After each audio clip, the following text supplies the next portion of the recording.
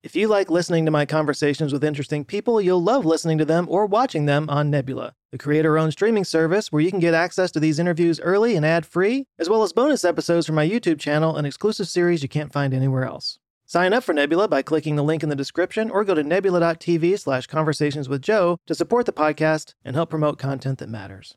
I always assume that geothermal is one of these things that you kind of have to be in certain spots for, like Iceland or some volcanic area, but like...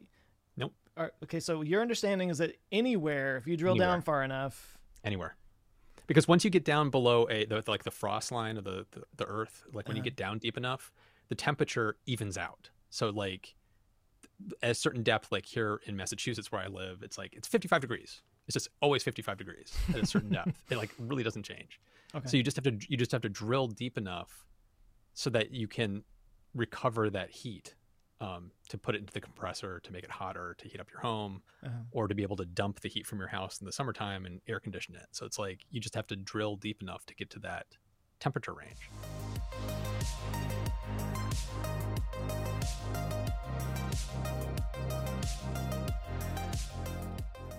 Matt Farrell is the host of Undecided with Matt Farrell, and people who follow my channel are probably familiar with him. We cover a lot of the same topics to the point that I was doing a video on a certain new battery technology, and I felt the need to put a joke in there that Matt probably beat me to it, because he always does, so I just put puppies in my video just to one-up him. And I think it worked. I think that was the clincher. Matt can't compete with puppies. In fact, I took a month off last year just to kind of have a little break, and Matt actually stepped in and guest hosted a video on my channel while I was away. So if you're familiar with my channel, you're probably familiar with Matt. And he did just recently cross the 1 million subscriber mark, which is a huge deal, and I couldn't be happier for him. So being old friends, thought it might be fun to have him on and just talk a little YouTube and other things. So yeah, if you're interested in the kind of stuff that Matt and I talk about, we talk about those things here. So here we go. I'll stop talking and just jump into my conversation with Matt Farrell. How hard do you have to work to not have your entire mental health on any given day based on how well your videos do? That's actually a really good topic. It's like, for me, it's hard. It's really freaking hard. I don't think people understand, it can be emotionally just grueling and draining. It's like one day you're seeing numbers go up and you're like, I'm on the top of the world. And the next day the numbers are just in the toilet and you're like, I'm the worst thing ever. And you just feel horrible. Yeah. It's like, I'm in that space right now where it's kind of like, I'm trying my best to keep that mental health in a good place, but it's tough. It's really, really tough. And it's one of those things where it's like when you step back and objectively look at it, you're like, that's insane because I have no control over that. I have no control from day to day what the algorithm's going to do and who it's going to share my stuff with. But I think I've gotten now to where maybe if I have a bad day, it doesn't completely send me spiraling or anything. But I will admit, if I have a good day, I'm definitely in a better mood. Yes. Yeah. The sun is just a little bit shinier. The birds are chirping a little louder, Have you found any tactics that help you kind of keep focus, like keep the eye on horizon and not get distracted by the... Oh, like the mental thing? The mental thing. Like, have you found tactics that work for you for that?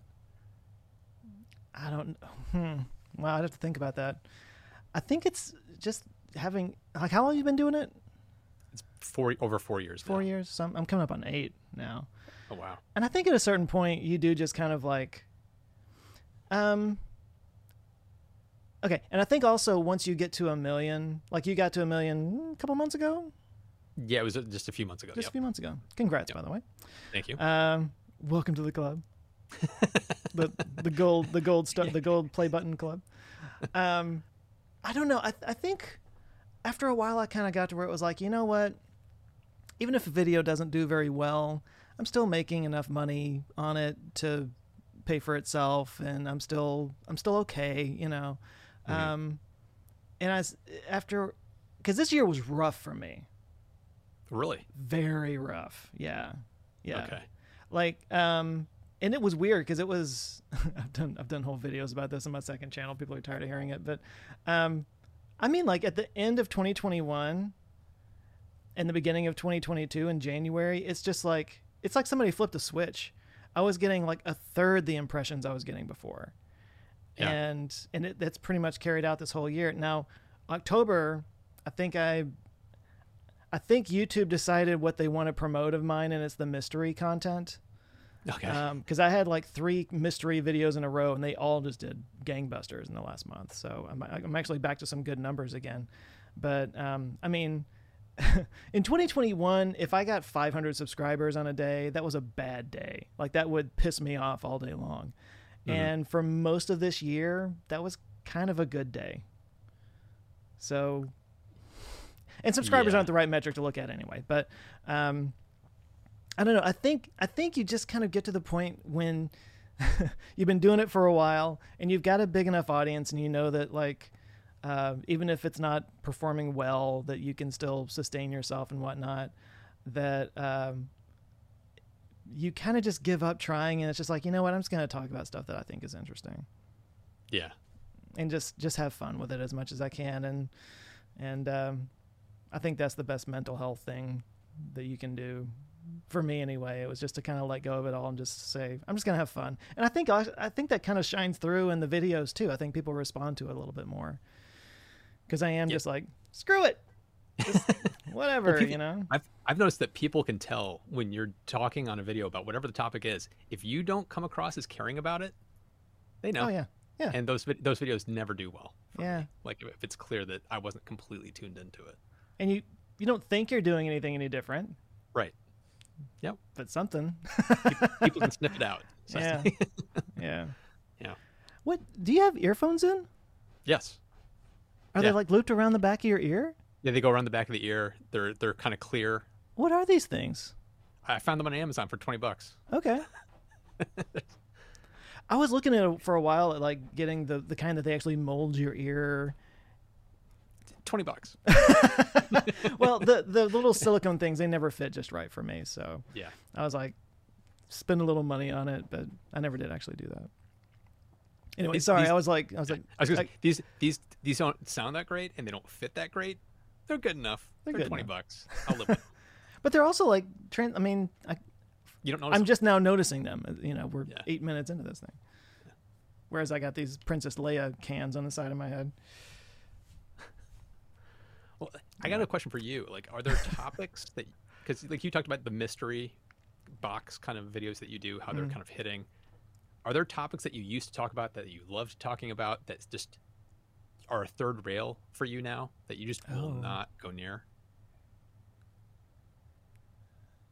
The first thing that comes to mind is Elon. I was just Elon in general. If you didn't, I was going to say that my thing would be, I don't want to touch Elon anymore. It's like, it's a third rail. It's like, oh man, I just can't.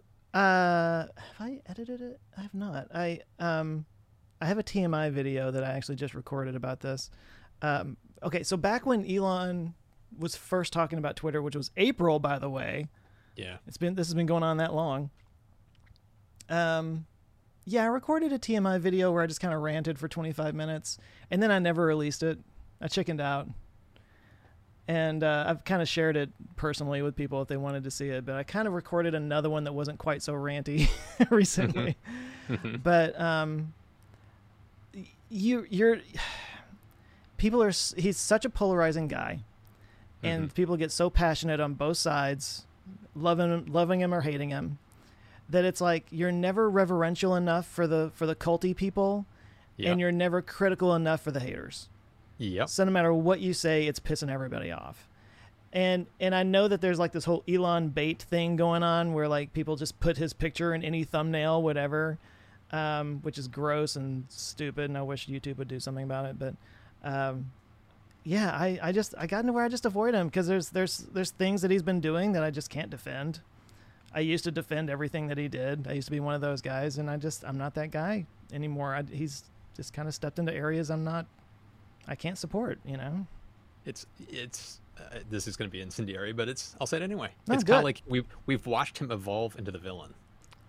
He survived long enough to become the villain. I would have defended him like all the time. Like in 2018, 2019, it's like I was a diehard fan of everything he was doing, and I've just slowly watched him descend into madness. And it's like I can't defend some of the stuff he's talking about anymore.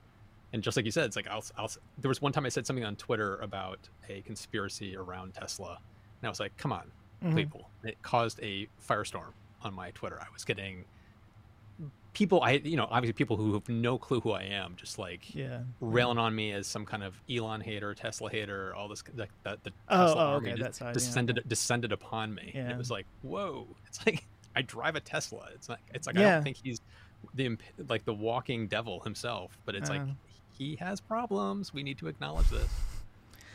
I mean, to me, it's not that hard to be like, he deserves credit for some things, absolutely. But he's also a flawed individual, and he's got some pretty deep flaws, and those flaws are really kind of, I don't know, they seem to be taking over as far as I'm concerned lately. Yeah. But I mean, there's always been this cadre of people that hated on him and levied pretty unfair things against him. Yep. Or they would hold Tesla to a standard they would never hold any other car company to, And I was always quick to defend him for that kind of thing. And I still do. I still try to be fair about it, because there's still those people out there that are just like hate no matter what. But I'm definitely not somebody that defends everything anymore. Yeah. And it's funny because I don't, it's kind of like a frog in boiling water. It kind of happens slowly over time. But somebody pointed out something from an early video where I was pretty Elon culty. And I was like, oh yeah, I guess my opinion has shifted quite a bit more than I realized. Yeah. It's one of those, there are definitely topics like that I will no longer touch, just because it's, including almost EVs in general. It's like, I don't really talk about EVs much anymore. I don't know if you've noticed this, but there seems to be kind of a change in sentiment on some of these topics. And I just don't want to, there seems to be a lot more negativity towards electric vehicles than there even was 4 years ago. You think so? Yeah. Huh.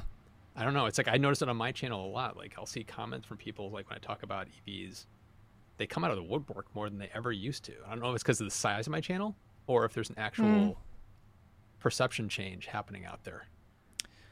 I do think that when your channel gets to a certain size, it becomes a target for bots and troll farms and that kind of thing. So it might be a lot bots. of that. Don't get me started on the bots. YouTube is broken, by the way. Can I just say that YouTube is completely broken with the imposter bots and the spam comments? Oh, the spam comments, the replies to other people pretending to be you. Yeah, like just before I got on the call with you right now, I deleted 500 spam bot comments from my most recent video. 500. Contact me on WhatsApp. You win the prize. Yeah. Like, whoa, come on. I've tried blocking anything that has WhatsApp in it. You can try blocking all those things, but what is the name? It's the YouTube spam killer. Theo Joe. Theo Joe's. Yeah. I use that. Yep. I do too. I wish it was more user friendly. You got to go into terminal and I feel like I'm the movie Hackers every time I open it up. I know, right? I'm always thinking like I'm going to press wrong button and my whole computer is going to crash because I'm in the code or something. But I mean that helps. But no, you're right. It's ridiculous. It's absolutely ridiculous. And when they drop the dislike button or the numbers and the dislike thing, it was explained to me why they did it, and it made some sense because there are some people in marginalized communities on YouTube that get like negativity bombed and stuff. I get that. So I kind of changed my mind on it a little bit, but when they first did that, I was like, this is not the problem you need to be dealing with. Yes. Deal with the spam bots, please. My God, it's so bad. Well, I mean, there's an element of what Google does. There are dark patterns to their UI design that drive me nuts, that they will like hide things instead of fixing the underlying issues with it. So it's like, they've been experimenting with hiding the likes. They were experimenting with hiding subscriber counts, view counts. There's one time that happened and they said, oh, that was a mistake. And I was like, I don't think that was a mistake. I think they probably did that deliberately to see what would happen. And it kind of blew back. It's to me, it's kind of user hostile because the dislike is important. It's like when I'm viewing a video, it's like seeing that ratio of likes to dislikes. It kind of sends a signal to me as a viewer what people think about that video. But when you hide that, it's like Yeah, I've heard a lot of other people say that too. That like Drives me nuts. Yeah, it reduces trust in the platform Yes. because you don't know what you can trust and what you can't on there. Yeah. And I think well, I don't know. Another little beef that I have, I just mentioned the sort of Elon baiting a second ago. I swear to God, I saw one where the thumbnail had him in front of the pyramids of Giza. I guess claiming that he built the pyramids.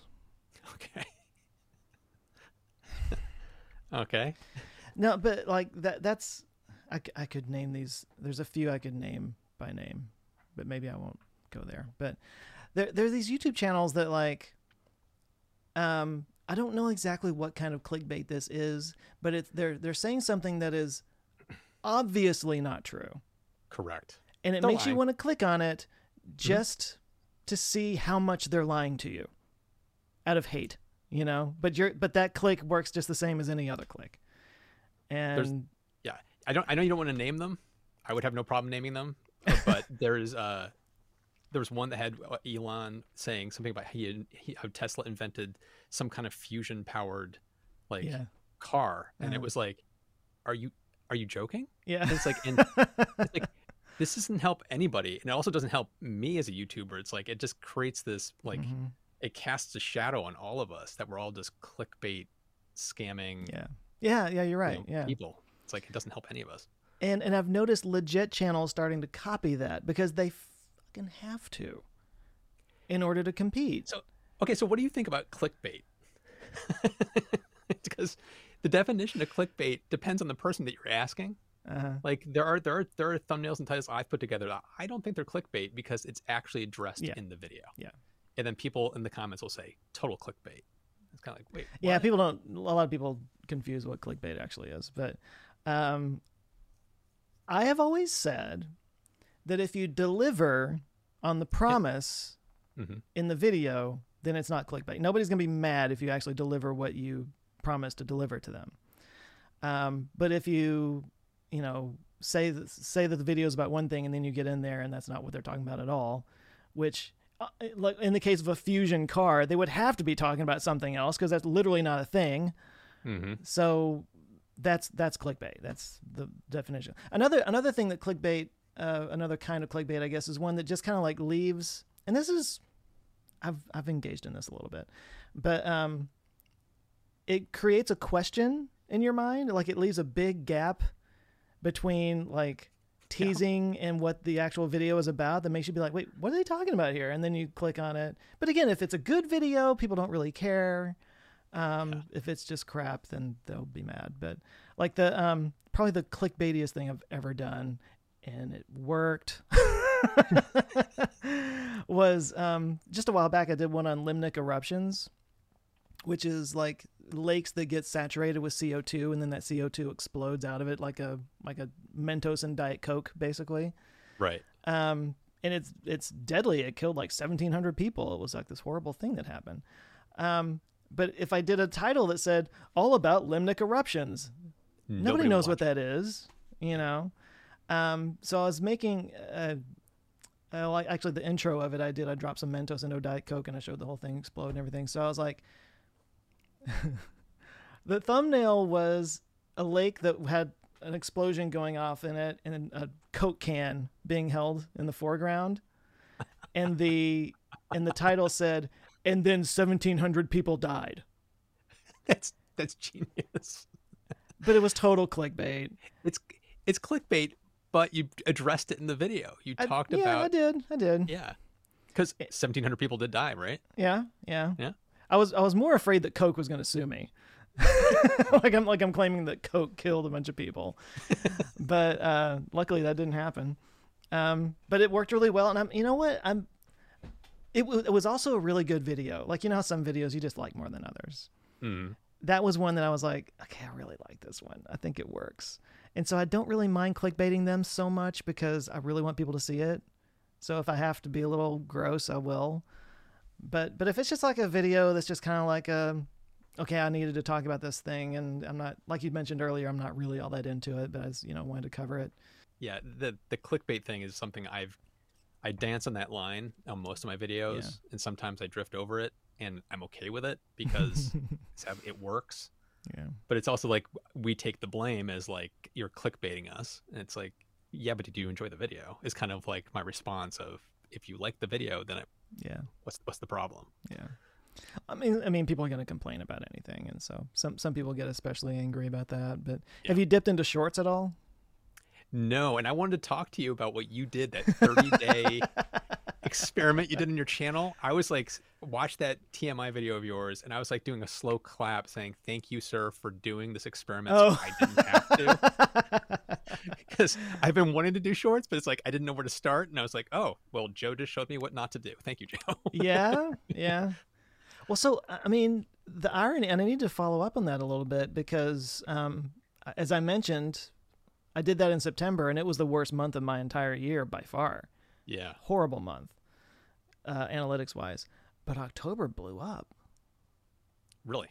So I'm still just like... cause and effect between those two things? I don't know if it was a delayed reaction or what. Now, I will say that the shorts didn't blow up. The shorts that I posted in September didn't like suddenly take off, although I've heard of that happening.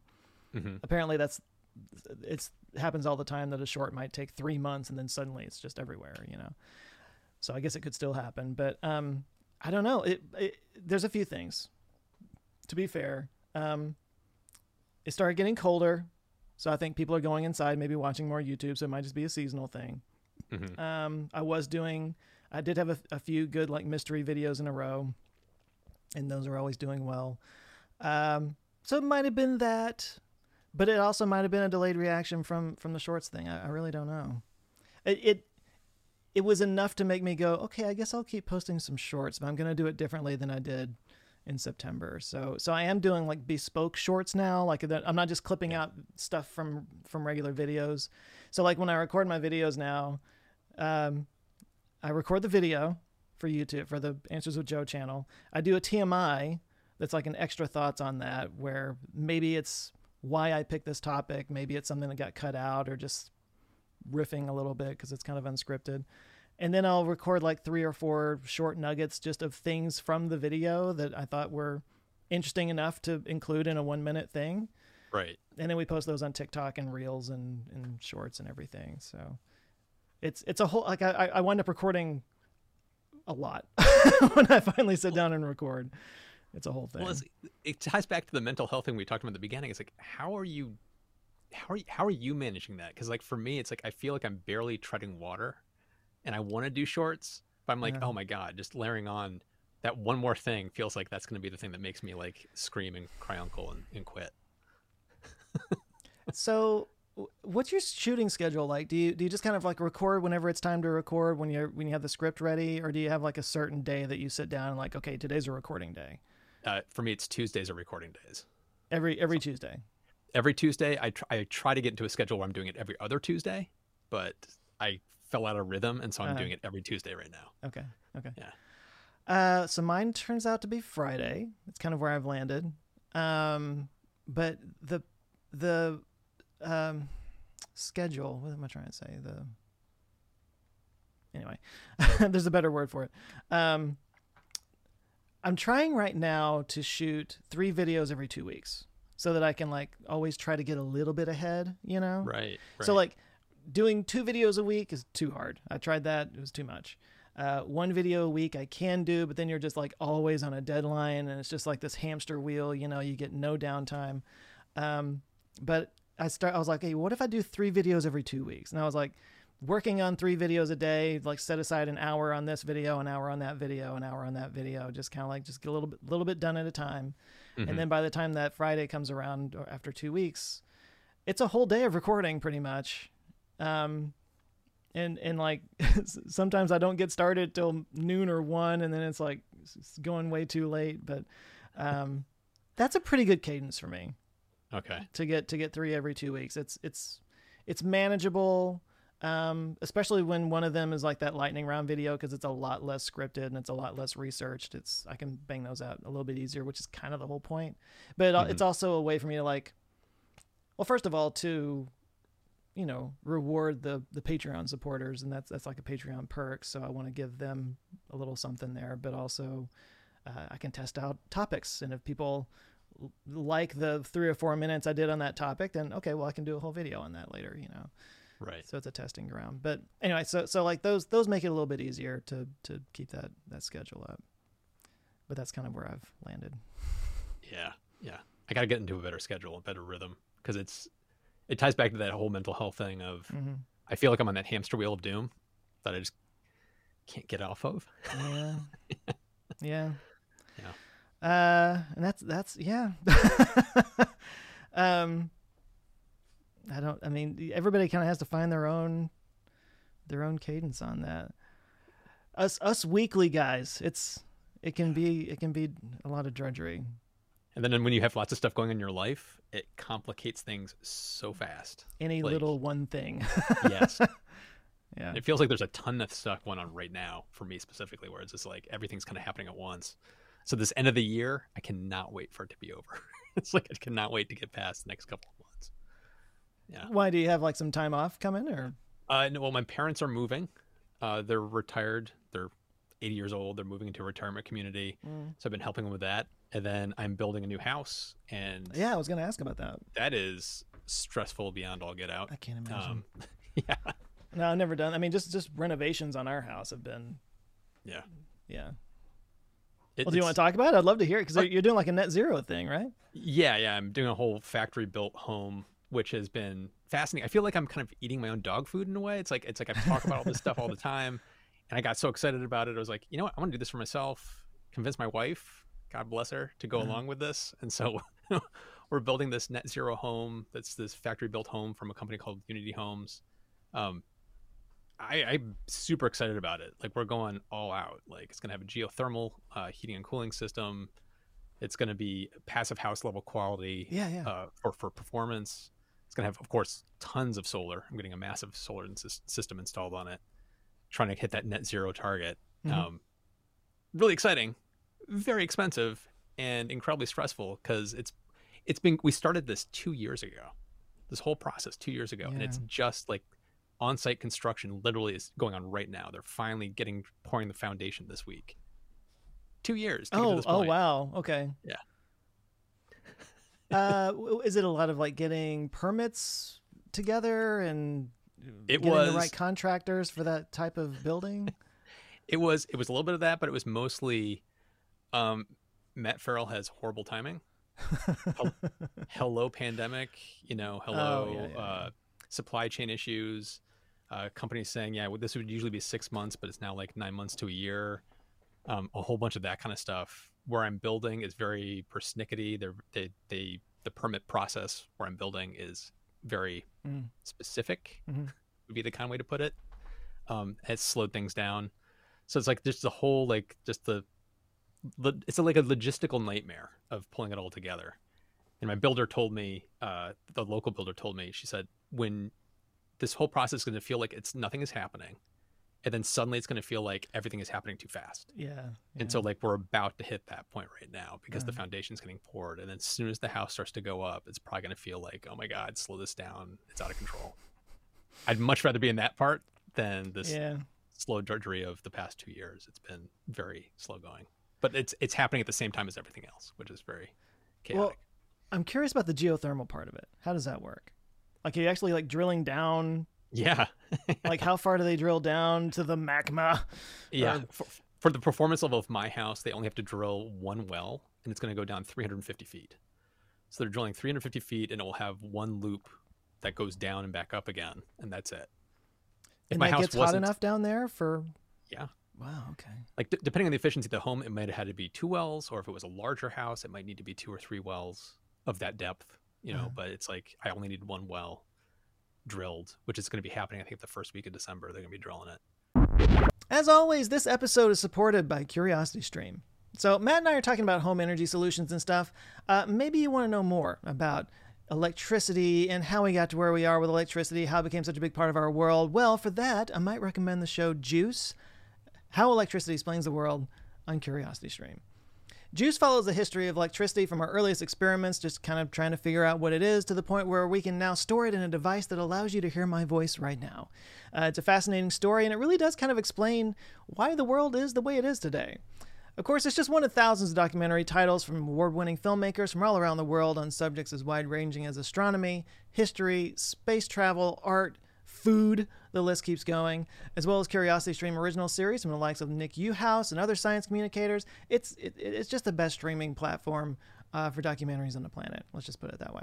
And even better is that when you sign up at curiositystream.com/JoeScottPod, you'll get access to Nebula. That's a streaming service I'm a part of, as well as many of your other favorite science YouTubers. It's pretty much just a curated service that streams all your favorite YouTubers ad-free. And you can also see things earlier than everybody else, so you wouldn't be hearing this ad if you were watching it on Nebula. This ad I'm doing right now. It'd be out, so... yeah. It's also got original series that you can't find anywhere else, like my Mysteries of the Human Body series and my Forgotten Atrocities series. Plus, they just added Nebula classes, so there's always something new going on there. It's a great little service, and I'm proud to be a part of it. So, yeah, again, if you want to get both streaming services, you can go to curiositystream.com/JoeScottPod. You'll get them both for 26% off, making a grand total of $14.79 for an entire year for 2 streaming services. I mean, literally with just that, you'll never run out of interesting stuff to watch. So one more time, go check it out. It's curiositystream.com/JoeScottPod. And thanks to CuriosityStream for supporting this episode. Now back to Matt. Yeah. Okay, okay. Sorry, this is actually very interesting to me. I always assume that geothermal is one of these things that you kind of have to be in certain spots for, like Iceland or some volcanic area. But like, nope. Okay, so your understanding is that anywhere, if you drill down far enough... Anywhere, because once you get down below the frost line of the Earth, like when you get down deep enough, the temperature evens out. So like at a certain depth, like here in Massachusetts where I live, it's 55 degrees. It's just always 55 degrees at a certain depth. It like really doesn't change. Okay. So you just have to drill deep enough so that you can recover that heat. To put it into the compressor to make it hotter, to heat up your home, or to be able to dump the heat from your house in the summertime and air condition it. So it's like you just have to drill deep enough to get to that temperature range. It can be done anywhere. You can also do horizontal loops. So instead of drilling down, you basically just go down like 6 feet or 8 feet, depending where you live, and then just do these coils horizontally, and then just backfill over it. So it's like there's different ways you can do it. Are those filled with water, or is it like some kind of... It's not pure water, but it's some kind of like mix. Like I can't remember what's in it, but it's like it's got different things in it that it's beyond water to make it work and not like freeze up and seize, because you don't want that. So but it's not like ammonia or something like that with like a really low or high boiling point or whatever. No.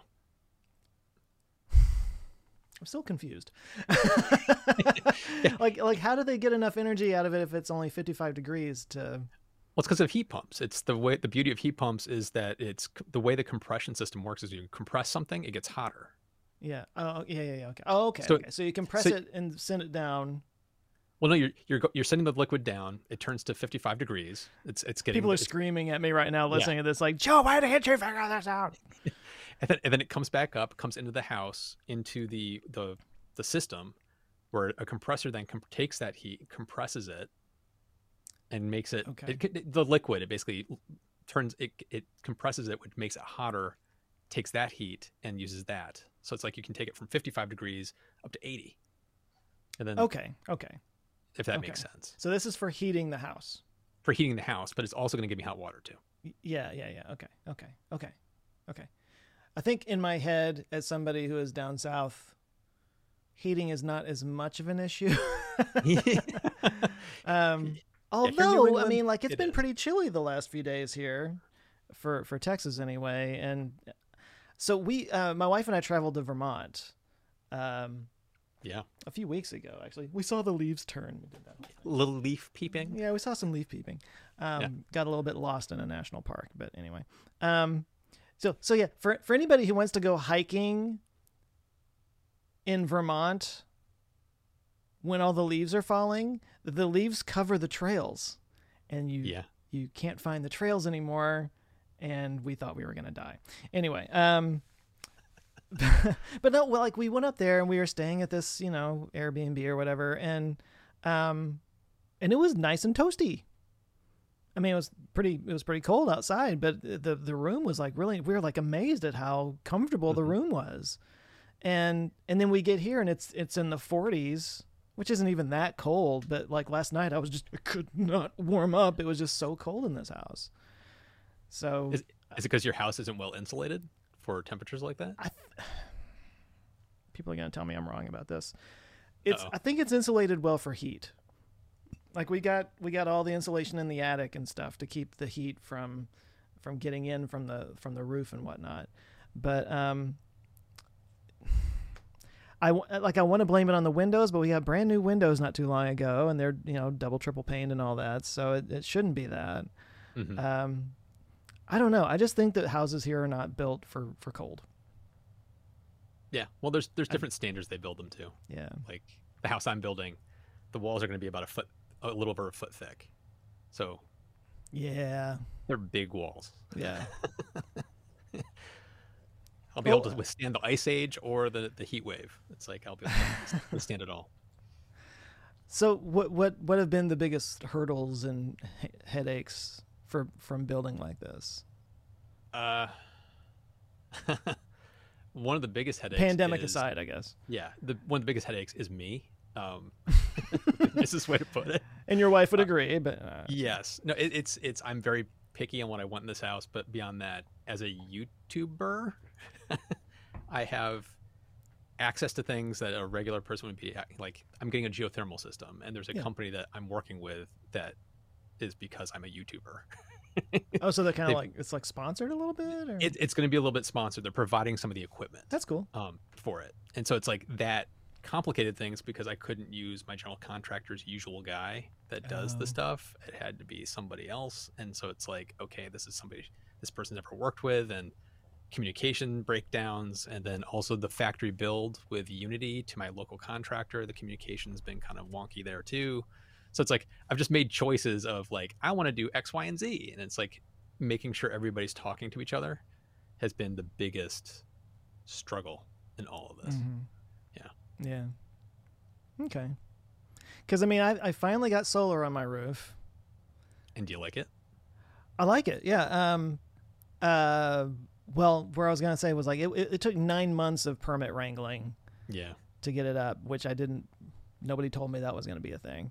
The people who did it was a friend of mine's company, or she works for this company, an old friend of mine from college, or from high school, actually. Shoot, no, I've known her since like first grade. But anyway, she works for the solar company, and so when it came time to choose, I was like, I could go with them or I could go with like Tesla. And I was like, why don't I go with them? First of all, I'm helping out a friend. Second of all, I have access to somebody if something goes wrong, and it's not like some big faceless company kind of thing.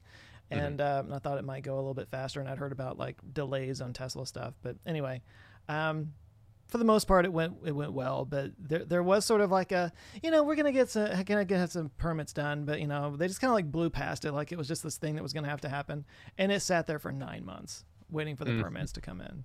And I was just like, are you kidding me? And like the permit guy at the city would ask for some tiny little change or ask for a clarification and a blah, blah, blah. And I've got a battery backup. I think maybe they didn't really understand the battery backup part or something. And so, yeah, they would ask for some change, and they would make the change. And it was another like 6 weeks for them to get around to look at it again. They would request another change, and they did make another change. Another 6 weeks would go by, and it was just like maddening. But no, they finally got it up. And I immediately became a kilowatt Nazi in the house. I may have talked about it in a video somewhere, but just the fact that like you have an app and you can see how much you're pulling from the solar, how much you're pulling from the grid, how much you're consuming at that time. I mean, just having that knowledge. I'd never had any idea how much my car was pulling. It's terrifying when you see it. Yeah. Whoa. Yeah. It's like, okay. And, like the dryer or whatever, it's actually kind of fun. You're like, I'm going to turn on the hot water kettle. And so, oh, look at that. But I guess last month, I think last month was the first month that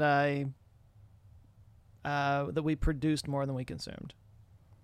Nice. And it also like it got installed in June. So like June, July, and August, just 100-degree temperature. And this was an especially brutal summer. So the whole time I'm just like, I'm still going to be paying a lot of money for my electricity. Not a lot of money, but I was like really hoping that it would just go down to nothing. That's the point. But during the hottest month, it's clearly it's not going to do it. But October, yeah, we actually produced more, and I'm like, okay, cool, that's exciting. That's funny. Yours got profitable for you in October, and that's when mine starts to become unprofitable. Like when I go into the wintertime, Because of sun. the sun gets so low in the sky. Like it's not like 7 hours of sun; it's 3 hours of sun of prime stuff happening. So it's kind of like the amount of production goes way down. Well, it might be happening to me right now. It hasn't been. It's been a lot cloudier this month in November. So, I mean, this is like the fact that it took you 9 months for the permitting and our differences in what we're seeing and how it works. It just goes to show, like, anybody that says you absolutely can go solar doesn't know what they're talking about. And if somebody says solar is a scam and you shouldn't do it, they don't know what they're talking about because it's so specific to the person and location and everything that you're trying to do. Like for me, my permitting wasn't a big deal. The problem for me was the electric company. Like my panels were installed. It was ready to turn on. All I had to do was flip the switch on the outside of the house, but I couldn't do it because the electric company had to come out, basically just kind of look at it and go, yep. Yeah. And I wasn't allowed to turn it on. And it took them like 6 weeks just to come out and say, yeah, so I had this solar panel system. I was just super eager to turn on and couldn't because just some schmo had to drive out in his truck, take 2 minutes to look at it and then drive off and say, you can do it. Frustrating. The one hang up we did have in the installation was they had they had to turn off the electricity to the house for a minute, while they were setting it all up and everything, but they had to get the city guy to come out and do like what you just said. He had to come out and do this for them to switch it all over. Thankfully, we didn't have to wait 6 weeks, but whatever the situation was, and I'm forgetting some of the details now, but they couldn't turn the power back on for like a full day until the guy could come out and do that. And it was literally like they finished and were ready for him at like 4:55, and he had already checked out for the day. And so we had to stay, and this was in the middle of the summer, so we had to stay a night at a hotel and board the dogs and everything and throw away half of the food in the fridge when we got back in there. And that was, I remember that wasn't fun. But in hindsight, it's kind of like, all right, it happened. Here we are. We're fine. But it almost sounds like we're saying, don't go solar, listen to these nightmares. But it's like, it's temper expectations. I don't think there's anything wrong with that. I mean, I'm super happy with it since it got up. We've had a few power outages in our neighborhood. We didn't know about it. That's kind of cool. The battery backup is awesome. Having that there, it's such a peace of mind. It's a slippery slope, though. It's like it's kind of like getting an EV. It's like once you get solar and you start paying attention to like how much energy you're using, how much you're generating, and understanding where everything is going, you want to know even more. At least I did. So that's like where I started getting things installed into my electric panel, so I could tell exactly where in the house what was using that energy, not just my house was using a kilowatt. It's like it was like, okay, what in the house is using a kilowatt? It's like I wanted to know everything, so I could really start to like kill those things that don't need the power. It's like, oh my God, we're wasting so much power in this dehumidifier. Do we need that dehumidifier? Is it running all the time? So it was like stuff like that I started focusing in on. It's a slippery slope into insanity. But honey, does your mom really need that oxygen tank? Exactly. I mean, there's oxygen in the air, so it's 50 watts. I mean, come on, we can say 50 watts. Dialysis machine. A little urea in the blood is no big deal. I haven't gotten that crazy about it. I've managed to not go. Hopefully quite you don't. There. Hopefully it may just be my OCD. It may just be me. It's an amplifier of the OCD. Yeah, definitely. But it is really interesting watching it go up and down. And like when I was out of town, I could tell when the sun was out and when it wasn't. I don't know. It's very neat. Maybe I've chilled out about it a little bit since then, but I used to just check it all the time. Yeah. It's just, But I really think like if everybody, solar or not, if everybody had access to like a smart home or a smart panel that could tell you how much energy you're pulling and stuff, like just having that real time data as opposed to getting a bill at the end of the month and oh yeah, we use more electricity this month. I wonder what happened. Yeah. It's helpful. Well, it sounds like I'm making a bad pun, but with knowledge comes power. Sorry. See what I did Bad there? puns. What do you know Yeah. about that? I don't know. Yeah, I'm a big fan of all of that stuff. Like in the new house, I'm getting a Span electric panel, which I actually have in this house too. But it's like it gives you detailed views of everything that's going on in the house, and then of course you can tie it into other features of your house, so it can turn specific circuits on and off if something is happening. So if the power goes out, okay. the power goes out in your neighborhood, if you want to ensure that your battery lasts as long as possible, it can automatically turn off circuits that really aren't that important. So it can start to dial things back. And if the battery gets to 50%, it can turn off more circuits. And so it's like it can automatically take care of things to really eke out all that battery storage for you. Yeah. So it's like it's stuff like that I don't know. I guess I'm a super geek. I've been wanting to, well, I just need to pony up the dough for it, I guess, because the battery backup we got was a Generac power cell. Yep. And it holds 9 modules, and 9. 9. We've got it half full right now, basically. No, it's 6 modules. There's 3 in there right now. I'm an idiot. But anyway, like fully stacked out, it's like 1.5 Tesla walls, or power walls. And it's only half full right now. So it gives me about 6 or 7, 8 or so hours of off-grid stuff if I need it. Right. I've been wanting to just pack it and put as much of it in there as possible, and then just kind of, I don't know if this is a way that there's a setting for this or anything. I guess I can figure it out, but have it use that every day down to maybe about 50%, and just like reduce the amount of pulling from the grid that I'm doing, because I really want it to be as net zero as possible, or Right. But I feel like if you could stack that thing out, and in the evenings use about 6 hours of it, and then only use like grid power for a few hours out of the day before the sun comes back up again. That's what I'm going for. There's got to be a setting in there, because Yeah. there's a setting in I have the power wall. There's settings for that exact kind of thing. Like In the basically app? maximize my money, like save me the most money. It's like okay. there's like literally a setting to kind of do that for you, or there's different ways to configure it so that you can dial it in. There has to be a way to do it on this, but it's not in the app. I can tell you that, because I looked for it. But I got to get those batteries in there before I can even do that anyway. So yeah. Home stuff. Yes. I'm obsessed with this stuff. Like I don't know what it is. It's like I don't know if this is how you come about your topics on your channel, but like something catches your eye, you just start picking at it, you start leaning into it just because you're interested in it, and then you're like, I'm gonna make a video out of this. Yeah, Is pretty that much. literally what it is? Yeah. But it's not so much. I'm really not a technical person. I don't like tinkering. I am not a tinkerer. That's why I have Apple everything. I don't want to have to like figure stuff out. I think the older I get, the less interested I am in figuring stuff out. I just want it to work so I can do what I need to do. Yeah. So it wouldn't, like, I do run across topics, but it's usually through consuming stuff or from researching one topic. I run across some little nugget and I'm like, oh, that's interesting. And then I kind of chase that down later. But it's not so much like, oh, I'm tinkering with home stuff and I find this really interesting and I want to go down that rabbit hole. Those aren't rabbit holes I'm interested in. In fact, I think we had a conversation one time when I was trying to figure out how to sort of automate my AC system.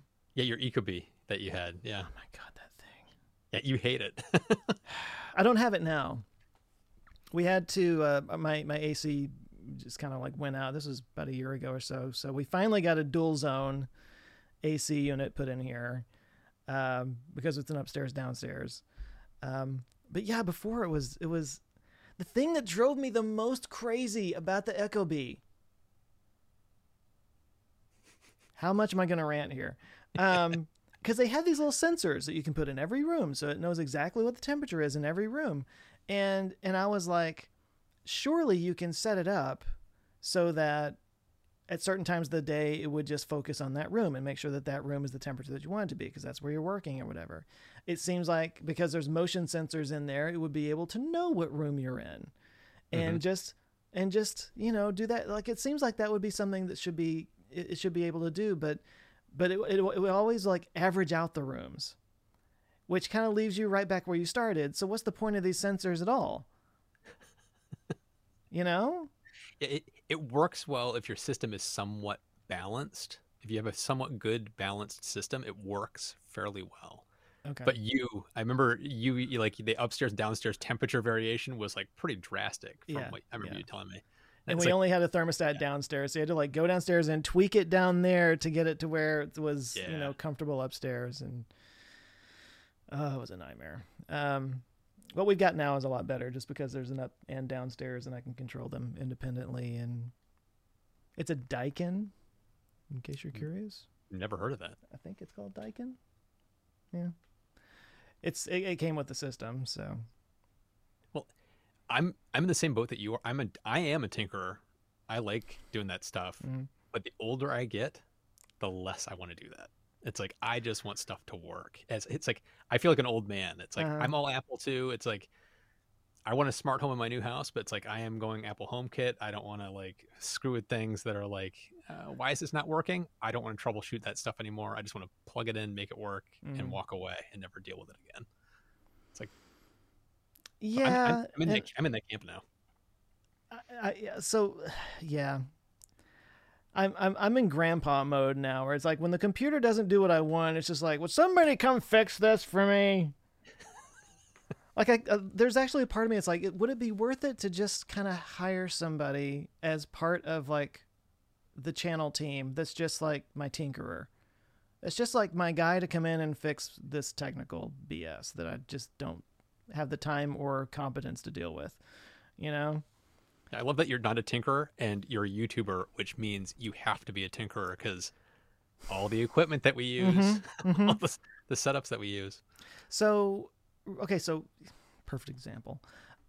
I switched over to a Blackmagic Studio 4K camera. And it's a neat little camera. It's pretty great. And I have it going through an ATEM Mini Pro over here. But for some reason, and I can't figure it out, no internet thread that I've been able to find has said anything about this. But when we record it and we go into edit, there's like a 1 pixel line on one side, on the left side of the video, that's like reflecting what's going on the other side. So like if I'm moving my hand over here and it goes out of the frame, you can see it moving on this other side in that one little sliver. What? I cannot figure out what's causing it. I can't figure out if it's the camera, if it's the ATEM, if it's the computer, if it's Ecamm Live. I've experimented with all these different things. I can't figure it out. So all we know to do is before we edit, we go in and we make it 101% of the scale in Premiere. Make it go away. We adjust the scale to 101% to make that 1 pixel line go away. Yeah. So it's all these Band-Aids. You know, and it's maddening to me because I don't have a full day to sit here and figure out how to get rid of that one little pixel line, and I go online and I search and I ask questions and I know other creators and I'm like, does anybody else use this? Has anybody else seen this? Nobody knows what I'm talking about. And I'm just like, I don't know. I give up. So I get the old man attitude of not wanting to deal with that stuff. Yeah, I really do. I'm one of those people at this point. It happens. Yes. It's called getting older. I guess. I don't know. I feel like I almost did a rant on TMI about this, but like I feel like once upon a time, and this might even been like pre my day, but like if you bought a refrigerator from Sears or something went wrong with it, you could call up a technician guy and he would come out and fix it, right? Mm-hmm. Mm-hmm. That doesn't exist anymore. No. Like for anything. Like this stuff, like Blackmagic, it's all this Blackmagic stuff that I have here.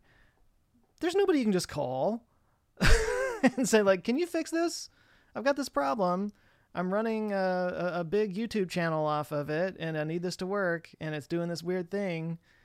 It's all like internet threads and like find the solution yourself. Everything is find the solution yourself, and I call it micro frustrations.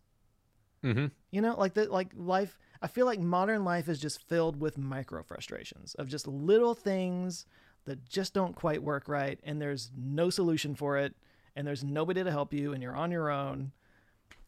Yeah. Is it just me? No, it's not just you. Okay. I mean, my previous my previous life, I was a user experience designer, and it was like there's never in a user experience design for software, there's never one thing. There's not like one thing in your software that just really ticks users off. It's like 100 little things that will tick your users off. It's a death by 1,000 cuts. Mm-hmm. So it's like you're describing a death by 1,000 cuts. It's like there's Yeah. all these like little things that just get under your skin and make you want to like lose your mind a little bit. And those just build up over time. And in my studio, I'm the same thing. It's like I got so many things in my studio that make me so angry, but it's like I don't have the time to fix it. So I just work around it. What I wind up doing, this has almost become a yearly tradition at this point, where like at the end of the year, especially if I'm able to get ahead on videos a little bit, which I try to do at the end of the year because of the holidays and everything, you know, you're kind of pulled away from things. You have to be. And it's good to take some time. But anyway, yeah, at the end of every year, pretty much, I like redo everything. It's not, let's go through and fix it. It's just get a new damn computer, just get a new camera, just get all the stuff, sell the old crap, and just try again. You wipe the slate clean and just go fresh? Kind of, yeah. Oh, I like that. I might have to start doing that. Well, it also means I've got to actually clean all this crap up. I try to take a couple of weeks and just like clean up the room, rearrange, kind of get a new setup going over here. It's not really something anybody really notices because I don't like redo the background, although I plan on doing that soon. But I think that's what it is. I just kind of like deal with it, and then it's just like, I just like throw the papers in the air and just like start over, you know. Hope that the next one gets it right. Yeah. Yeah. And if I can get somebody to come in and like help me walk me through it and stuff, but yeah. Yeah. There's actually this thing that I shot that I had to shave my beard for. I got to meet and work with a lot of really smart technical people and like with video stuff. So, I mean, this just happened the other day. So I'm thinking when I do this whole thing, I might just see if one of them knows a thing or two about setting up a studio and just have them come in here and like light it and set it up and everything so that it's as easy as it is now. Cause I have it all set up. So I just press a button and all the lights come on and that kind of thing. Right now, I've just got the window, but it took a long time for me to like find the efficiencies to where it's like just press a button and start talking, and then when it saves it to a Dropbox folder, and my editor takes it and it goes from there, you know. Yep. And so as long as I can keep doing that, but have it look better and work better, that would be good. It's finding those optimizations that just make your day. It's like the death by 1,000 cuts. It also goes the other way. Finding those little optimizations that take those little rough edges off, like that one button that you push and everything comes on. I've got that here too. It's like I hit one button, my entire set turns on, cameras come on. It's just like it, and then I just push a button and record. It sounds like a minor thing, but even though you're only saving 5 minutes of your day, it's like it's a glorious 5 minutes that I save every time it happens. For me, it's about like some days you just don't feel like pressing that button. Yeah. You know? And like any tiny hurdle, any tiny obstruction is enough to make you go, I need some more coffee, and just go do something else. So the fewer obstructions that are in the way as possible, the more you can just press a button and start talking. Mm-hmm. The more likely you are to do it. It's kind of an excuse killer, you know. For me anyway, it's more of a psychological thing. It's just like clear those obstructions out and just make it as easy as possible to get started. Yeah, that's a good point. It's like they say the hardest part of working out is putting your shoes on. Like you just got to make that first step and then just let the rest take over. But Don't talk about working out. It's one of those, the pandemic, I don't know about you, but like working from home combined with the pandemic, I'm a string bean myself. And so it's like, I don't work out, but it's like during the pandemic, it got worse because it's like, I wasn't even going out into the world because everything was shut down. And so I started exercising and I felt better about myself. Oh, okay. I'm exercising every day. I fell off that wagon like 6 months ago. And it's just like, I should start that back up again. Yeah. It's like, I'll do that tomorrow. I'll start that tomorrow. It's been 6 months. It's so much easier to not work out than to work out. I know. I got too much stuff to do. I look at this to-do list. I can't do that. Yeah. Well, it was the opposite for me. The only thing that has worked to keep me regularly going into the gym is to work out with a trainer. It's expensive. I'm sore all the time. They kick my ass, but I guess it's that accountability thing. I don't know. And it's the fact that you've paid for it. So you're just wasting your money if you don't go do it. Yeah. But yeah, it's Mondays and Wednesday mornings. So I'm still a little sweaty from this morning, but it's the only thing that's worked for me. And it's I don't even want to think about how much I have to spend to do it, but like over the pandemic, the whole reason I got my little Apple Watch was I was like that whole Apple Fitness thing on the Apple TV. Yep. And I did that as much as possible. But if I don't have that regular like plan around this kind of thing, then it won't happen. It's almost like we keep dancing around this like getting things done kind of topic, like mental health. But it's like for me, it's like I got in this routine of like every other day at 8 o'clock in the morning, I would do exercise. And then it's like, as I've been growing my team, some of my teams around the world, it's like the only time I can meet with some of these people is at 8 o'clock in the morning. And suddenly it was like, oh, great. Now the time I was exercising has to be taken up by this meeting. Guess I don't need to exercise anymore. Yeah. Yeah. It's the whole mental health aspect of this that I still struggle with, staying on top of things, to-do lists, optimizing my workflow and trying not to lose my mind. It's tough. It's really tough. It's funny. I think you're right. We are kind of dancing around that quite a bit. Yeah.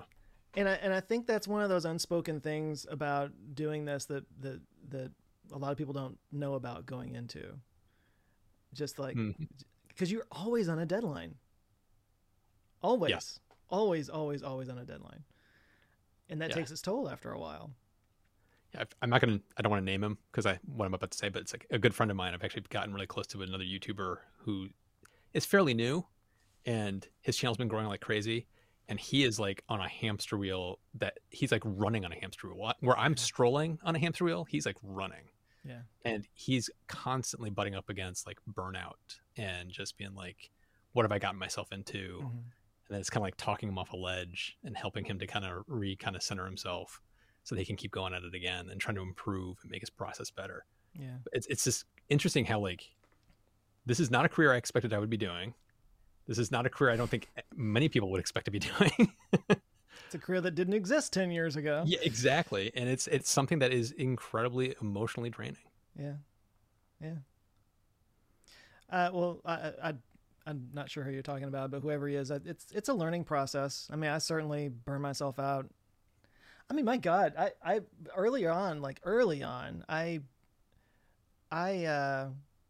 want to say I stopped maybe 3 or 4 times. I would do it for a few months and then just like couldn't handle it anymore and would stop. Having a team helps. Yeah. Because when you're just doing everything, it's just impossible. And I mean, I couldn't still do all this by myself anymore. Oh, neither could I. It terrifies me to think of doing it by myself. So what does your team look like? Oh, my team is, I have a couple of people that do some research for me. A leaf blew by outside. Sorry. Well, I have a couple of people that do research for me. I have, I just recently hired kind of a lead writer because I was the lead writer. I had people doing writing for me, but then I was still finishing out the scripts. And it's like, at this point, it's like, I need the help. So I hired a lead writer. I have 2 video editors. So there's a team of like 7 of us that produce Okay. every video that Yeah. comes out. So it's a team effort. Mm-hmm. The writer thing, I identify with that quite a bit. I haven't hired a lead writer for the very reason that you're just talking about. Like I'm flirting with the idea. So I have 3 writers, and I do the outline. I kind of do some preliminary research, and I say like, this is the story here. Here's the narrative, how I want it to go, Mm-hmm. and then they take it. They do the heavy research. They kind of write it out, and then I take it and I do the Joe pass, and Yeah. that includes writing the intro and the sponsor read and all that. And then I just kind of like put it in my voice. And I love my writers. They do a great job. Nobody's really quite nailed my voice though. Mm-hmm. And I feel like it's not even fair to ask them to, because I can't even verbalize what my voice is. It's just how I think, Yeah. So I usually take it, and depending on the script, sometimes I can blow right through it and do a final pass in just a couple hours, maybe a few hours. Some of them I kind of have to start over from the beginning and just like rework it. And a lot of times it's like, I had this idea for the outline and how it would work, and then they go back and they give me all the information. It's like, oh, that doesn't actually work. So let's so I just kind of have to start over and redo it and kind of take what they gave me and do some reconfiguring and whatnot. So I still haven't gotten that part down, and I need to make it faster. That's been Mm-hmm. like the biggest struggle that I've had throughout this whole time. Like, I've got writers, they do a great job, but maybe it's a perfectionist in me. And I get a little bit like, people watch the videos for me, Yeah. Yeah. And so I have to give them as much of me as I can and make sure and get that right, because that's the sauce. And I'm really nervous about handing the sauce over to somebody else, or not getting enough butter in the. How far can I take this metaphor? But you know what I'm saying. It's not Well, something I've been able to just hand over to anybody yet. I mean, it's the same thing with me. It's the same thing. It's like I got to do a Matt pass. Like there's bad puns I add. There's intros, stuff like. There's like things I do to my scripts to make it me, and I also inject some of my own opinions to make Yeah. sure that it's all in there. But it's like that is. I don't think that's ever going to go away for me. But there are like for me, I had a group of writers, like 3 or 4 people I would bounce around between, and they all have slightly different voices, and none of them have been ever able to nail my voice. So some of them require more rework than others. And so it's like by hiring a lead writer, I'm hoping I can train somebody to get 90% of my voice Yeah. so that they can take random scripts from other people and do that polish pass. And then I'm just coming in there and layering in a few bad puns, my own little opinions. It's like I'm just trying to lessen how much stress it is, because I don't want to do complete rewrites, because I've had to do complete rewrites too. It's like Yeah. all the information's there, but it's all in a wrong order and it doesn't make sense, and it doesn't hold together. So I have to kind of do a rewrite. That's what I'm trying to get away from, because it sucks up a lot of time. A lot of time. Were you really? Did you do a lot of writing before YouTube? Not in my day job, but my undergrad degree is in communications. It was part of the English department, so I did a lot of writing, Okay. like technical writing and things like that. Yeah. Okay. Because I mean, my background was, I've been writing movie screenplays since I was 15 years old, just for fun, and then got paid for a little bit there. But and I worked as a copywriter for 15 years at in an ad agency and stuff. So like, writing is kind of second nature to me. It's kind of what I do. Mm-hmm. It's my strength. I would put it that way. I think that's my strength. So it's really hard for me to completely hand that over to somebody else. And every once in a while I'll just bang one out myself, because it's just like I have this thread in my mind. It might be a little bit more opinion than research and fact and stuff, but it's like, here's my hot take on it or whatever, and I just kind of like sometimes I just got to get it out. And then I'm like, okay, this is okay. Yeah, let's just do this, and I'll just throw it up there. So I don't know. Maybe that's why I'm less comfortable handing it off to somebody like that. Yeah. Well, I mean, I'm not a creative writing background. My brother is the creative writer. He's actually an author. But for me, I'm very comfortable writing. But it's just one of those. It's still kind of draining and takes a lot of work. like when if I sit down to edit a video, I can do that like like without batting an eye. And after it's all done, I don't feel drained. But if I spend a few hours doing writing, it's like, it's not that it's hard. When I'm done, I'm just kind of like, whew, I am spent. Like my really? mentally, Okay. I'm just spent. Yeah. It's like I just end up in a place where it's just like I just need to check out because my brain feels a little fried. So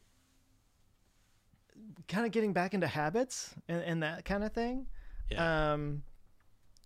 I'm all about the flow state. The problem is I don't hit a flow state till like 12:30 at night.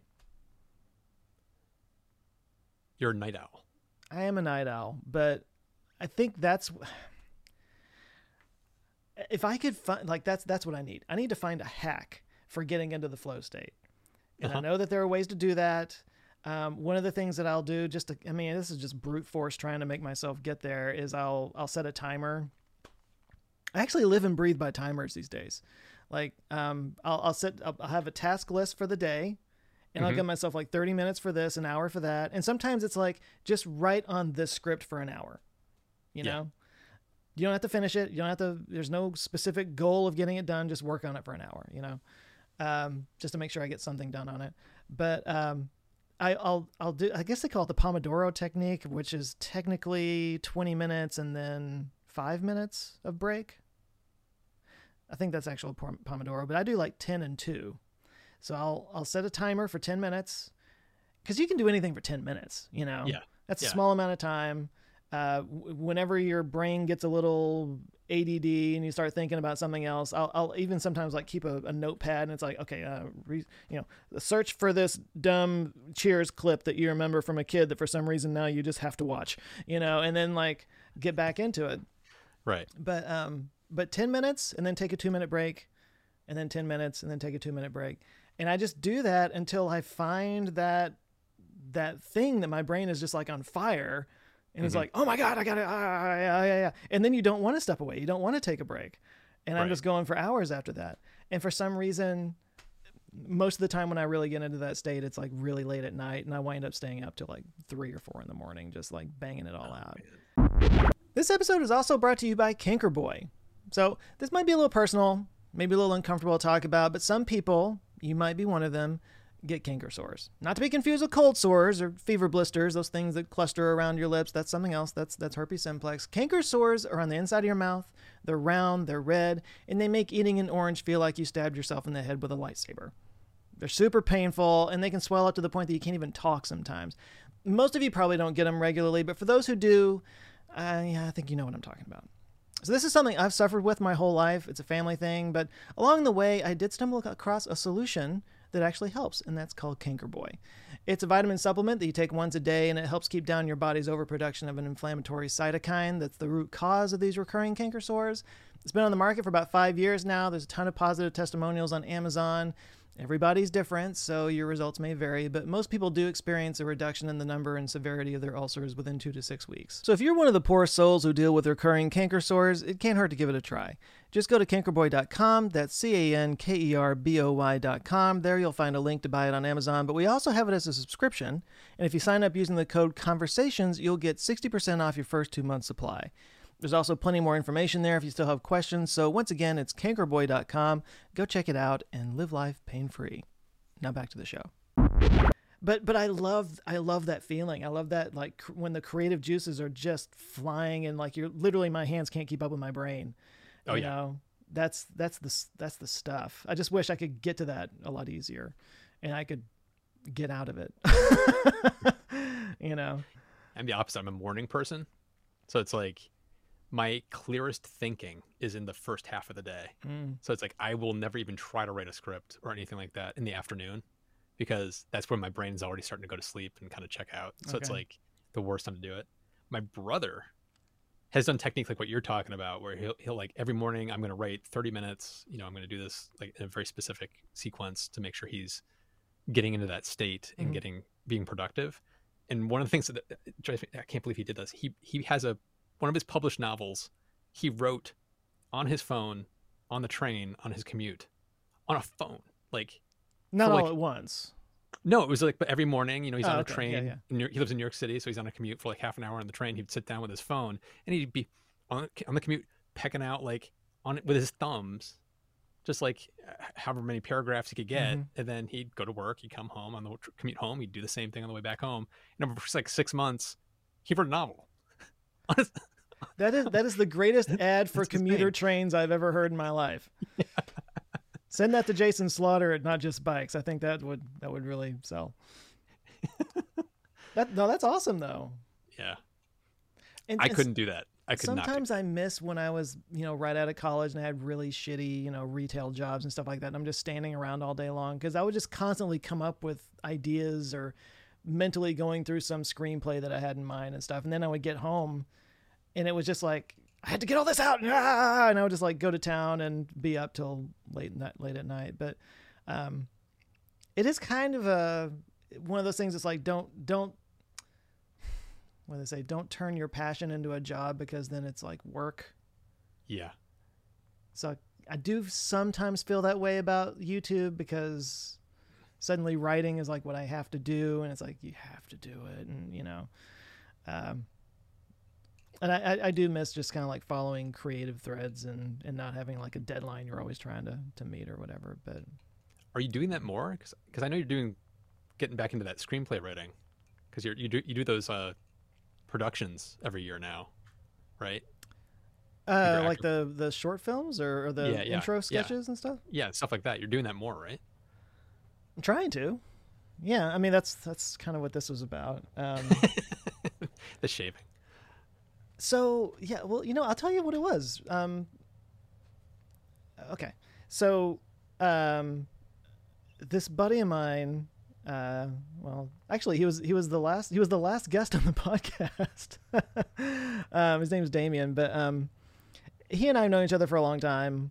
He's a filmmaker, producer type, and we had kind of lost touch over the pandemic, and then we got back together, and he lost his parents recently, so I was like, let's get some coffee, let's catch up, I want to be there for you and stuff. So anyway, we got together and we start talking and catching up and everything, and we were both just kind of talking about like, I just want to shoot something really cool, because I mean, not to say that the YouTube isn't cool, but it's kind of the thing now, and I want to kind of step outside of that and do something a little bit fancier and more professional or whatever. And he was like, yeah, me too, I was want to get so because he does a lot of like commercial and what's the word I'm looking for, just sort of like social work for like companies and nonprofits and stuff like that. But anyway, that's kind of how it all got started. And I was like, well, there's a few ideas I've been sitting on for a while, and this one particular one, it's kind of like a music video, or it's a short film set to music anyway, and it all takes place in a restaurant, just a couple sitting at a table. There's no dialogue or anything, so no sound to worry about. It's just like told through their looks and motions. It's kind of hard to verbalize, but it will make sense when people see it. But but anyway, a long time ago, I had like storyboarded it and did a little like animatic where it's like set to the song, and I had a few different ideas, and I threw it at him, and I was like, oh, there's this thing, and he was like, let's do that. Yeah, let's do that. And I'm like, okay. And that was like 3 months ago. That idea has been in my head for 10 years. Oh, that's awesome. And yeah, so like 3 months ago we talked about it and we shot it on Monday. See, to me, come right back to the mental health thing. It's like, that feels like something you need to do more. It's like you need to be doing more of that. Not under a schedule, just like whenever you can catch that imagination of coming up with an idea, just do it. And honestly, I don't even know what we're going to do with it.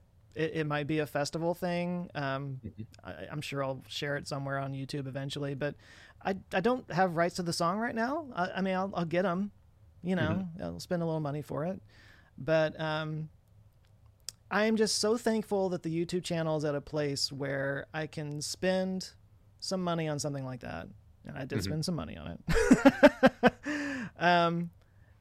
And actually the experience of shooting it, and so like it was just Monday when we shot it. Today's Wednesday, so yesterday I was kind of like post game in my head, kind of like thinking it all through.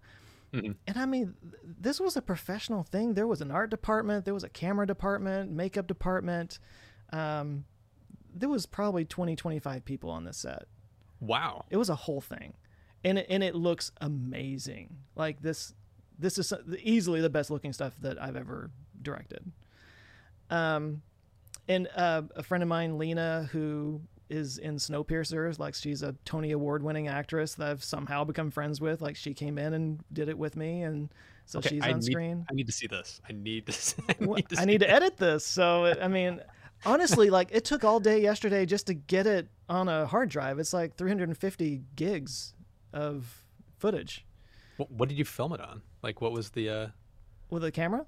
Like, was it red? Was it like a red camera shooting? It wasn't red. It was a FX9, but we had like cinema lenses and all that kind of stuff. But okay. No, anyway, no. So like, kind of again, post game yesterday, I was like, it's really cool because like all those people that were there got paid, and I was able to pay them. Thank you, YouTube, for allowing me to be able to do that. And I was like, that's just the coolest thing in the world, that like all these people could come out, got paid to do a day's work. I got to meet a lot of really great, talented people behind the camera and stuff. And, we can do something later on again. I can have a little team for like productions like that. I would love to do that maybe once a quarter or something. Just do like some really big, like cool production like that. And just maybe it goes somewhere, maybe it doesn't. It doesn't really even matter. But it's that, like you said, that sort of spiritual mental health thing of like getting out something really cool and creative. It's a lot of work. It was really stressful, but yeah, it's almost more of a community thing. Like I'm just so thankful that I can do that. Yeah, and that I was able to put some money in some people's pockets and get something really cool made out of it. I think a lot of the people around here, this is Dallas, there's a lot of really talented video and filmmaker people, but 99% of the work is like commercial and industrial stuff. They say do one for the meal, one for the real kind of thing. It's all meal here. It's all just like stuff you get paid for and you got to do it, but they're all really super talented. And I gave them a reel project. Right. And they're like, oh yeah, we can really sink our teeth into this and really do something fun. And they all just seemed to enjoy it. And it was a good experience. I hope you can do this more.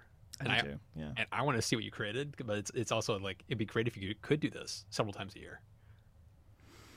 I will say, as doing what we do, I'm in a similar position where I feel privileged because I have access to people and companies and things I would never have access to just as a regular schmo.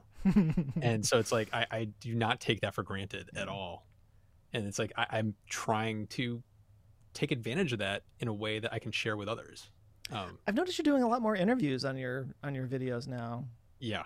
Which is great. And I need to be doing more of that. I need to be taking more advantage of that, but yeah, it's like I get access to talk to these people, these companies. It's like I should do something with this. It's like I should talk to these people and share what they know and what their knowledge with everybody else, because I'm learning from them. Might as well share it with everybody else.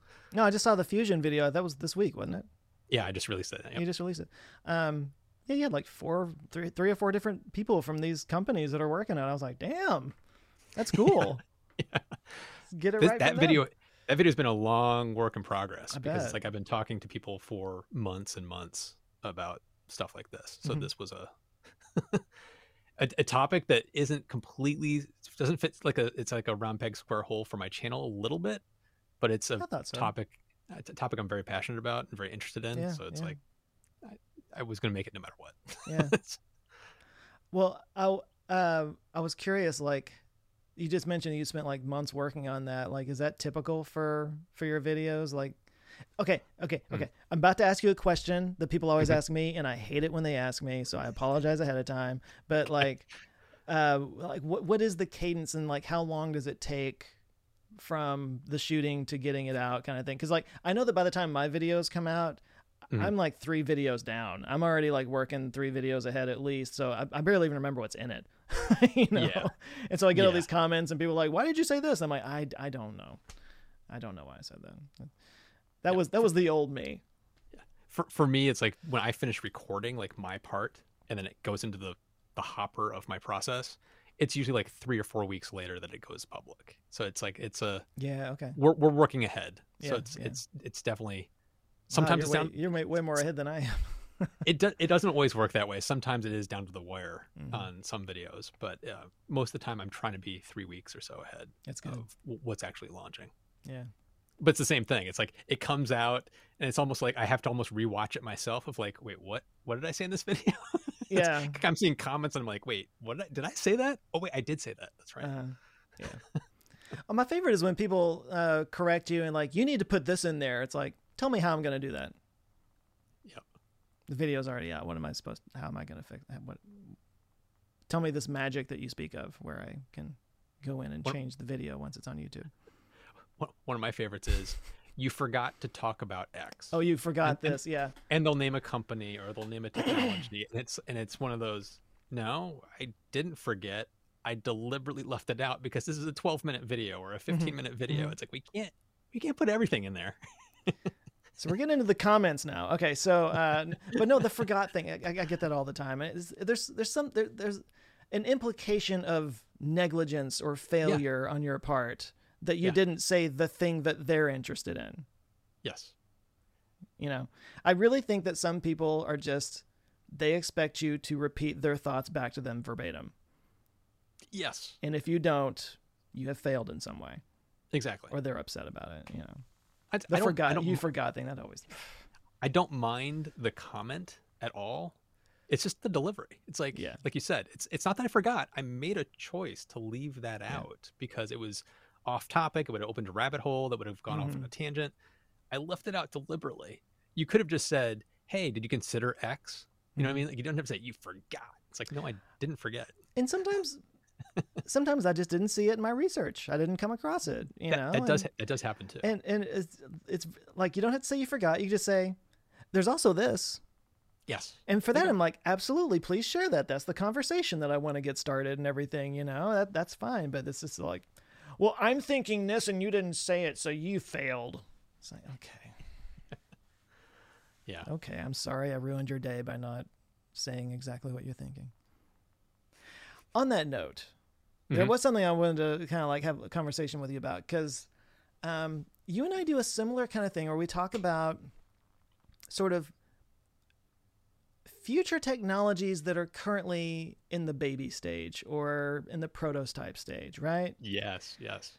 I don't debunk things. First of all, I don't assume I know enough to debunk it. I'm fine with just like sort of bringing this out and talking about it. And if other people want to debate the merits of it, cool. Let's start the conversation. That's what it's all about.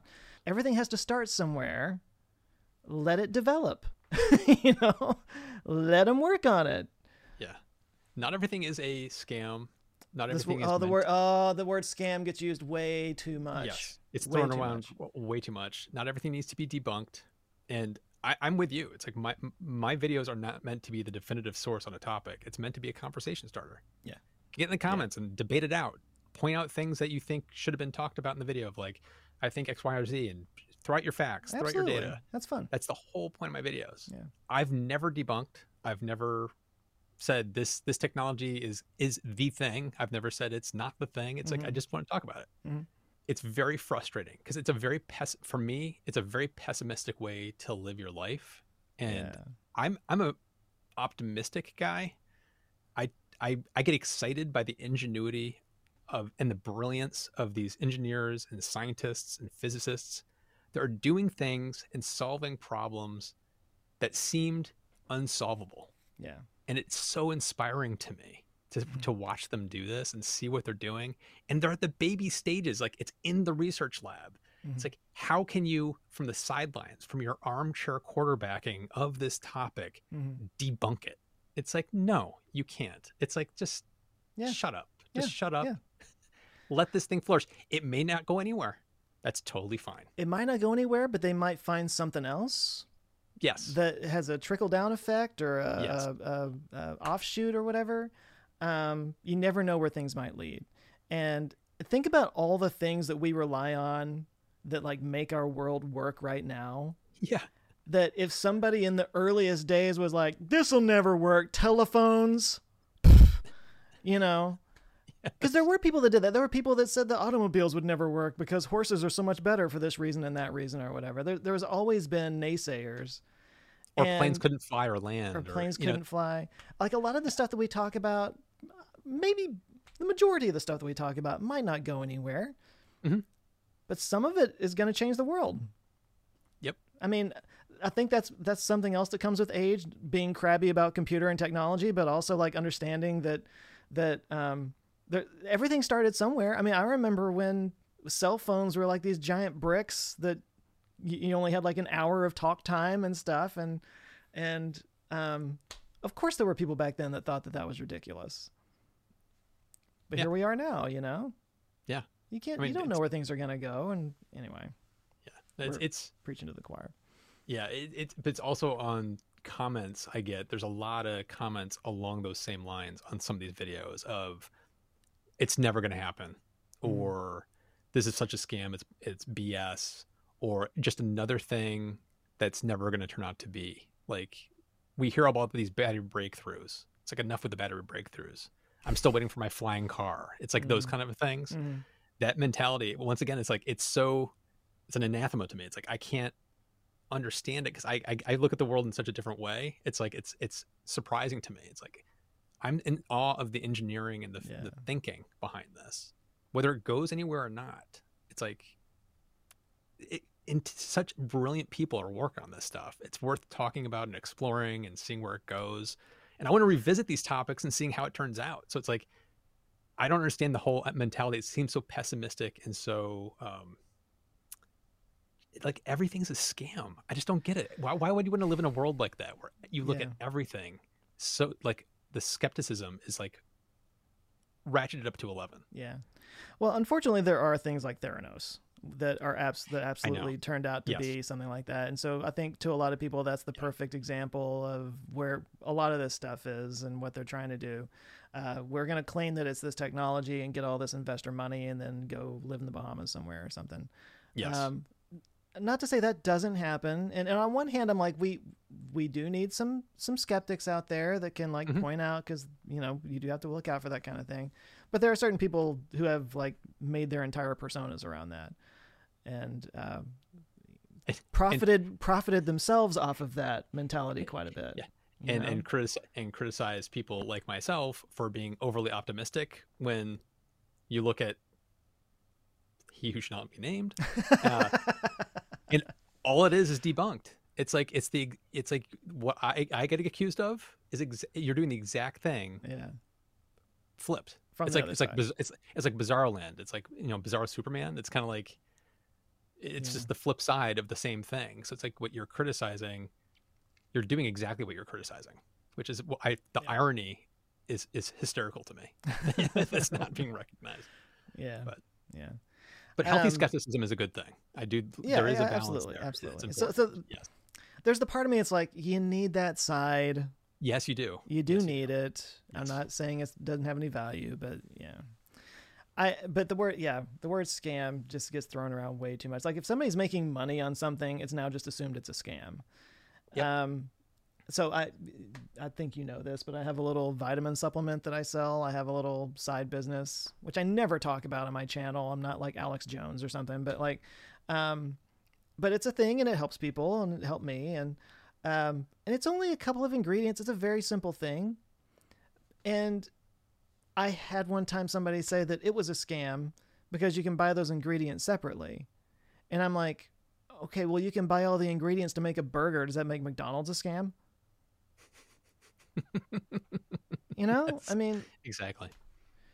Just because somebody's making money at something, and I'm not making much money. Actually, I'm not hardly making any money on that anymore. But anyway, well, it's to tie back to solar for a quick second. Mm-hmm. On my solar, whenever I've talked about my solar panels on my house, I always get comments of people saying like solar installers are a scam. They're just out to make, you know, get a buck. You can do it. You can do it yourself. And my response is always, okay.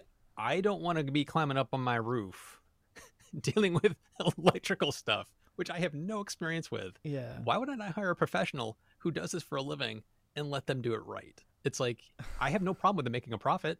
That's why I'm hiring them. It's like, it does, that mentality doesn't make sense to me either. Yeah.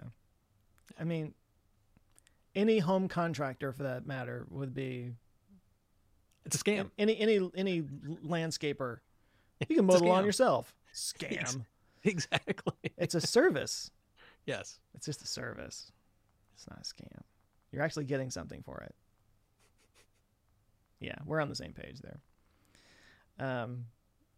Actually, so on the fusion videos, I'm kind of jumping ship here, but actually, I was wondering about this because I saw somebody make the argument that the biggest problem with not even fusion, but like nuclear fission, like traditional nuclear reactors, is that they cost so much to build that you could easily set up a solar and storage platform that would cost less money.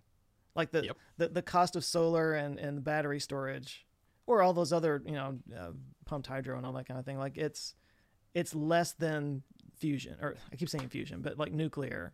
And I find that really, I find that very interesting. That I think people don't understand how much cheaper renewables have gotten over the years. It's dramatically cheaper. Yeah. And I mean, especially I guess coal and fossil fuel defenders, they think the same thing. And it's like, actually it's pure economics. It's really not some like woke green energy thing anymore. It's literally just cheaper. Like all the people I've spoken to at different energy companies, and utilities and things like that over the years, they all say the same thing of like, they always say, we're concerned about going green and blah, blah, blah, blah. But it always comes back to it's cheap. And so it's like money, sadly, makes the world go round. Utilities are going to go this direction because it's going to save them money. It's like, it doesn't have to be a big green agenda. It's just the smart play. Yeah. There's a reason why we're not doing coal as much here in the United States, because solar, even natural gas, is like dramatically cheaper than coal. The reason coal is dying is because it's too expensive. Yeah. So it's interesting. And it's actually to see being how, like, subsidized to save jobs now, and it's like exactly, yeah, all the things that they're accusing the renewables of, which they did take subsidies, of course. It was a burgeoning field, but there's a lady, Debbie Dunning or something like that. I remember her name had 2 D's in it, but she's a very right-wing conservative Republican. I think she's even like a kind of a MAGA person at this point, but like she came out in favor of renewables and was like a big proponent of renewables, kind of against the people in her own community and in her own party and stuff. For that reason, she's like, no, it's just the economics of it. It's just cheaper. It's just better. and she was going around making that argument, and I was like, good for you. Because she probably didn't make a lot of friends doing that. No, amongst her own group, but that was actually years ago when she was first doing that. And I think a lot of people are turning for that reason. It's just kind of becoming more obvious. But you still get a lot of arguments that are coming from ideology, not common sense. Yeah, there's still enough of that. Yeah. Anyway, I just found that really interesting that like. The traditional argument against nuclear is about nuclear waste and all that kind of stuff. And it might just be an economic thing. It's way more expensive to build a nuclear power plant than people think. Yeah. Like you look at the LCOE of all these different systems and like, holy cow, nuclear is very expensive. Yeah. And so when people are saying, just go nuclear, what, you want to waste a lot of money? It's like we could build this cheaper and get the same result. I'm not anti-nuclear. Neither am I. The people who make the argument that it needs to be part of the mix, I actually do agree with that. And I'm really excited about things like, small modular reactors and that kind of thing. I've done videos on that. I think that's really interesting. But I just find it interesting that like that the renewables have gotten so cheap that it's kind of making them irrelevant a little bit, or making them less relevant. It's also funny that just like sports teams, how everybody has their sports team, people seem to have their like energy sports teams. You know what I mean? Yeah. It's like I'll put out a video on like on solar, and somebody will just write "go nuclear," just "go nuclear" in the comments. It's like, really? like it's a sport. Go nuclear. Yeah, it's like, what? I didn't know that was a thing. Okay. Yeah, people get tribal about literally anything. Everything. Yeah. Yeah. Typical. Well, I'll tell you what. We've been going for a while now. I don't want to keep you too much longer, but is there anything else that you were like, I can't say this on my channel, but I'm going to sink Joe with it? No, nothing popping into mind. Oh, Yeah. okay. Well, dude, I'm super happy that your channel's done so well lately. It's always cool to see somebody that, because I mean, we first met like a long time ago, and you were, I was itty bitty channel. you're itty bitty channel. Yeah. And I remember you were like surprised that I Space knew who you were, and I'm like, yeah, I've seen your videos, It shocked me when you knew who I was. Isn't it wild though when you get to a level where the people that, this sounds weird coming from me, but like maybe that you're looking up to, and now you're like sort of peers with them, and I still do that a lot myself. Like I'll meet a YouTuber that I've been following all this time, and they know who I am, and they're like talking to me, and I'm just like, oh my God, this is so weird. Well, I still look up to you. So just, you don't have to, but yeah. I appreciate that. It's like when I saw you at that SpaceX event and you were like, Matt Farrell. And I was like, what is I remember that. right No, now? you were kind of flipping out. You were like, Yeah. It's okay. Settle down. It's okay.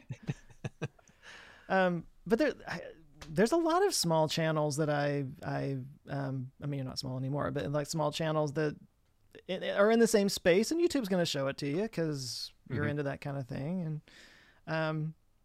And there's some that it kind of breaks my heart that just never quite get the audience for some reason. But they make great videos. They're really good. Yeah. Yeah. I see a bunch of those. I'm fans of some of those channels. So it's like, it's kind of heartbreaking when you see this person working so hard, making great content, and it just doesn't get attention. I try to call them out and give them a little bit of attention if I can. And there have been some that just kind of gave up, and I get it. It's so frustrating when you just are putting your heart and soul into it and it just never quite gets any traction. I get it, but it's a shame because there's a lot of good people out there doing stuff. Or they just find that their heart's not in it. It's not for everybody, for sure. Yeah. But, anyway, but I'm glad you stuck with it. Yeah. And I'm still doing it. Any big plans for the next year on the channel or anything like that? Not really. I might be starting another channel. I'm probably gonna be starting another channel. So you got the podcast. I've got 2 podcasts. One with Ricky. No, that one's actually, we put that on the shelf because the two of us were like so crazy busy that it was too much work. Yeah, I think you know that with I've been through that. You know how that goes. Yeah. But the other two shows I do with my brother, and it's like on a Sunday afternoon, the two of us just chat for a couple hours. And It's recorded as 2 different shows. But I want to talk about smart home stuff and consumer electronic stuff more, which I used to do on my main channel. Like when I first started it, I want to start that back up again. So it's like I need a place to, like your TMI channel. Yeah. You know what I mean? It's like I just need a place to put stuff that doesn't really belong undecided. So I'm probably going to be spinning something up at some point soon. Okay, is the podcast the to be decided or TBD? Or? Still TBD. Still TBD. Okay. It's a follow-up podcast to Undecided. Yeah. Okay. Yeah. So that's kind of the same thing that I do with TMI these days. Yeah. A little bit. Yeah. Sean and I just talk about the comments on the video. That's basically what we did. We used that as a starting point for what we talk about. I've done a few of those. I did do a video a long time ago where I was like reading negative comments just to have fun with it. All they did was encourage people to write more negative comments. Yeah, you gotta be careful. Hey, maybe he'll read my comment on the air. So, okay, that wasn't the point. But well, I'll let you go. But I'm glad we got a chance to do this because I always like talking to you, and now we have it recorded. That's right. Content. We have proof that we talked. That's right. Well, good luck with your home, and I'd love to hear all the updates for it and everything. I'm sure. I'm curious when it will get to be overwhelmingly too much happening all at once for you. Oh, you'll probably hear about it on Twitter and on. I'll probably make a YouTube short of me panicking. So it's like there'll be stuff about that out there. Whatever Twitter winds up being by then. Oh yeah. Hey, let's not open that rabbit hole. That's a can of worms we don't want to open right now. Yummy worms. Yeah. Anyway, well, cool, man. I appreciate this. And anybody listening who is not following Matt's channel, go check it out because he's awesome. Thank you very much, Joe. We'll catch you next time.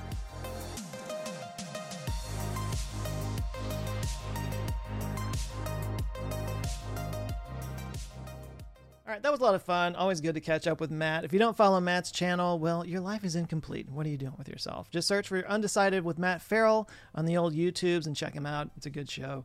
If you like my channel, I really do think you'll enjoy it. Now, before you go, since I'm apparently selling my wares here today, you always see me in these nerdy t-shirts on the show. Well, you might as well know that all those shirts are for sale at my store, answerswithjoe.com/store. There's branded shirts with my logo on them. There's also posters, mugs, stickers, a lot of different fun and nerdy designs that have nothing to do with my logo, but, you know, might make a good gift for someone, you know, since it's that time of year. Plus, it supports the channel, so yeah, do go check it out. It's answerswithjoe.com/store. Have fun. This episode was produced by Kimmy Britt, edited by Bray Brown. I'm Joe Scott. You can find me at Answers with Joe pretty much everywhere on the socials. Of course, my YouTube channel is Answers with Joe. Anyway, thanks a lot for listening. Please do share this if you thought it was interesting, and a nice review on whatever podcast player you're using right now really does go a long way. But until next time, thanks. Have a good one. Now go out there and start some conversations of your own. Take care.